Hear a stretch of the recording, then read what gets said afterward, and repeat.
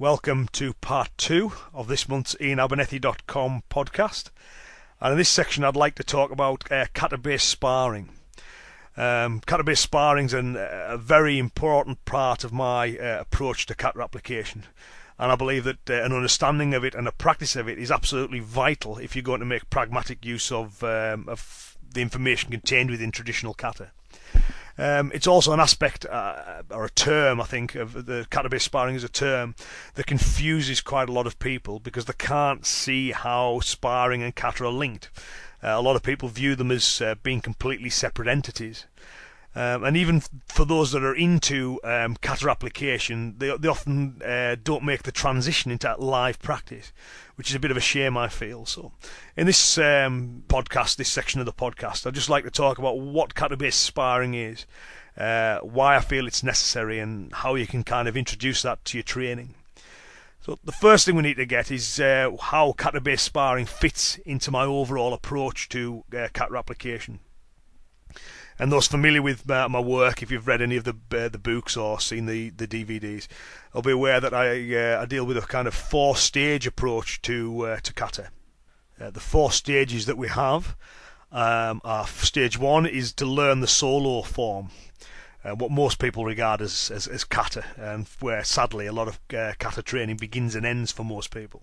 So that's the form that you would do on your own, the solo form, stage 1 of my approach.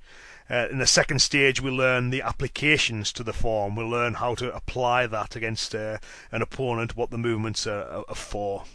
The third stage is we analyse the movements in a bit more depth and start to understand the combative principles that are at work. And things like two-handed sparring, obstruction removal, datum setting, all this kind of stuff that the katas record, and then look at ways in which that we can vary and adapt the kata movements in line with those principles and really expand our kind of martial knowledge using the kata as a base. And the fourth stage is kata-based sparring, or gaining live experience. So to briefly summarise, we learn the kata, we learn the applications, we learn to adapt and vary those applications, and then we need to gain live experience. And I think if we're doing all 4 of those, no one is more or less important than the other. They're all a vital part of it. But I think if you do all 4 of those, your kata will have meaning and depth, and you'll be practicing in a pragmatic way.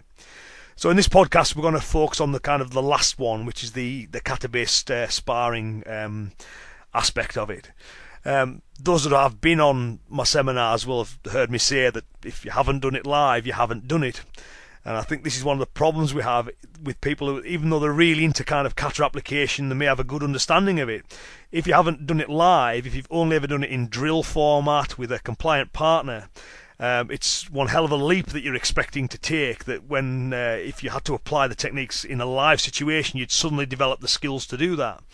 And I don't think you will. There is a big difference between practicing on a compliant partner and on a opponent who's resisting your every action. There's certain skills and feelings and flow that you can only develop from practicing with a live opponent. This need to link kata with kumite is well documented in all the texts by the various masters. Otsuka, the founder of Wado-ryu Karate, said that martial arts must progress from kata to kumite to combat.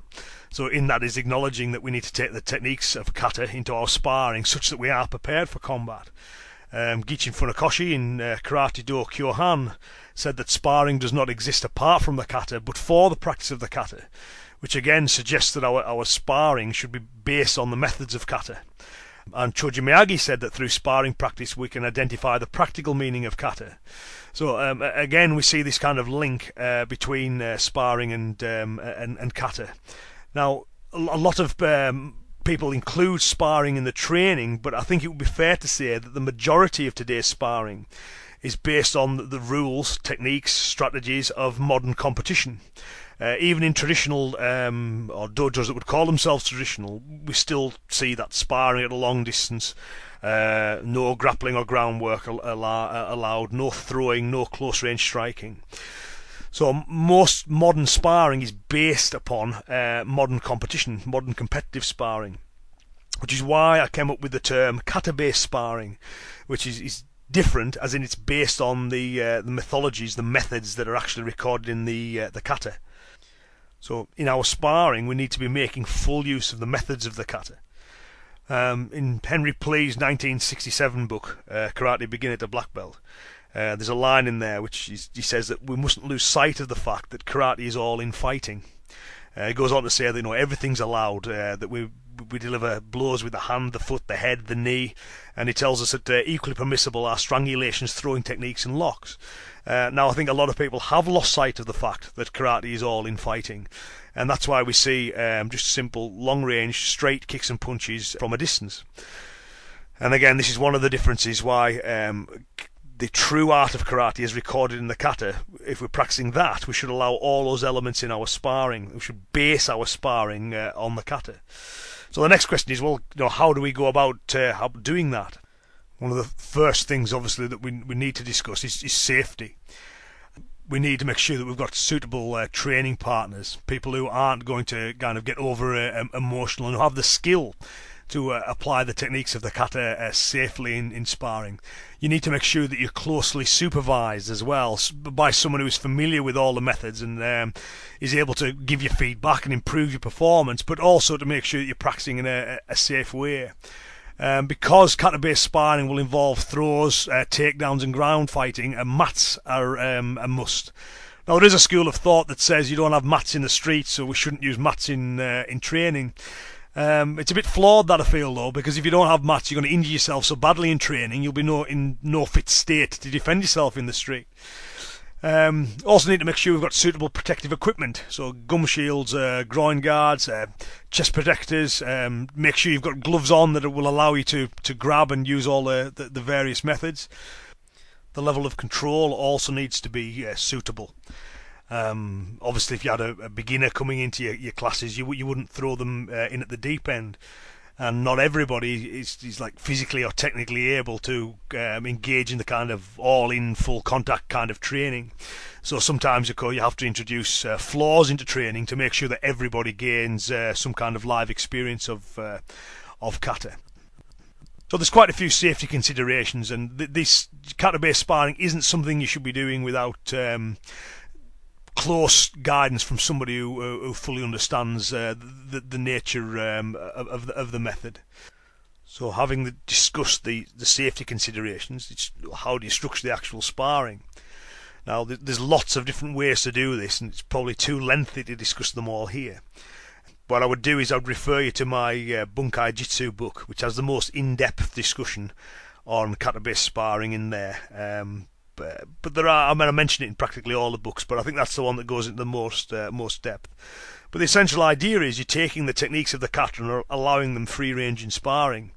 So just to give a simple example, if you were to take the cross buttocks throw, which we find in Pinan Sandan or Heian Sandan, what we would do after having learnt the kata, we've learnt the application, we've learnt the basics of the throw. That's stages 1 and 2. We then move on to stage 3, so we learn the underlying principles, controlling the opponent's motion, breaking balance, combining throws with other techniques. We analyse all that kind of stuff and all the different variations on the throw. We practice them too. And then the final stage is to gain live experience. So a simple way to do that is you just pair it with a partner and say, right, I'm going to try and throw you with this throw and you resist with all your might. And then through doing that, you learn legitimately and realistically how to apply the movement. If you were just to stop with compliant practice, then it's never going to work for you in a live situation. If you haven't done it live, you've never done it.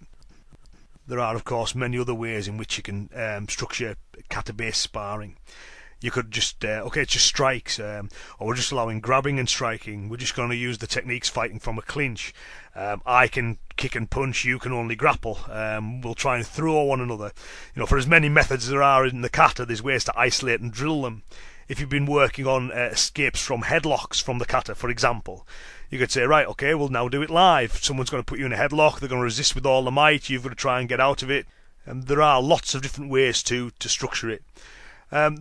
One of the best things, it is difficult to get a kind of the idea of the concept of either this verbal description or a written description. It's something I think you've got to see done before you kind of experience it, and that's why we made the kata-based sparring DVD. So on the DVD, you get to see a number of people engage in kata-based sparring, and there's a number of different ways to structure it. So we're practicing escapes, two-handed fighting, fleeing techniques, all kinds of different methods are on there. And the DVD's been incredibly popular. We've sold an awful lot of those, and the feedback has been really positive. And one thing that we have had feedback is from people watching it is just how scrappy it is, and the fact is it is scrappy and it is chaotic because a real situation is scrappy and chaotic. That kind of neat aesthetic that you sometimes see with compliant drills or sparring where there's that neat exchange of compatible techniques, you won't get in kata-based sparring, regardless of how skilled the people are. Should always have that mess to it, really, that kind of chaos. And we're also trying to avoid that we don't start playing the sparring game, whereby you try and do certain techniques to get your partner to respond in certain ways. Because as soon as you start trying to exploit trained responses, again, it's not realistic. So it certainly doesn't look pretty, but then neither does a real fight. And to those not familiar or who don't have a good understanding of kata, when they see kata-based sparring, they often can't, again, see the link. Those who understand the combative movements that kata represents and who understand the combative principles will see them all at work. They'll see it dead clearly. But if you're only used to kind of that neat aesthetic associated with kata, with compliant training and drilling, it can be a little bit confusing. So one analogy I often use for that is, I say, like a block of ice at 0 temperature will have the same shape and size, in the same way that a kata, when there's no heat, there's no combat, it'll always have the same shape, it'll be a kind of set form. Now when I add heat to the ice, it'll melt and it'll adapt to its circumstances. If it's melted in a pot, it will become pot-shaped. On the floor, it'll become the shape of a puddle. And it's the same with the kata. When we apply heat to it, it will adapt to its circumstances. So I hope that's anyway giving you something to think about with regards to kata-based sparring, is giving you a bit of an introduction and a flavour to it. Again, I would encourage you to check out the Bunkai Jitsu book, and certainly there's a free ebook as well, of course, an introduction to applied karate, which can be downloaded off www.ianabernethy.com. That free ebook has quite a bit on there on kata-based sparring and tells you how to kind of the various ways in which you can structure it. And you also want to check out the kata-based sparring DVD, because on that you'll actually get to see it done. And a variety of different kind of practice drills. So I hope you found this useful, and that concludes this particular podcast. If there's any feedback on this, or if there's any other elements that you'd like me to talk about, please feel free to get in touch at Ian, spelled I-A-I-N, the Scottish way. So it's Ian at IanAbernethy, ABERNETHY.com. So it's Ian at IanAbernethy.com. So thanks very much for listening, and I'll see you next time. Bye bye now.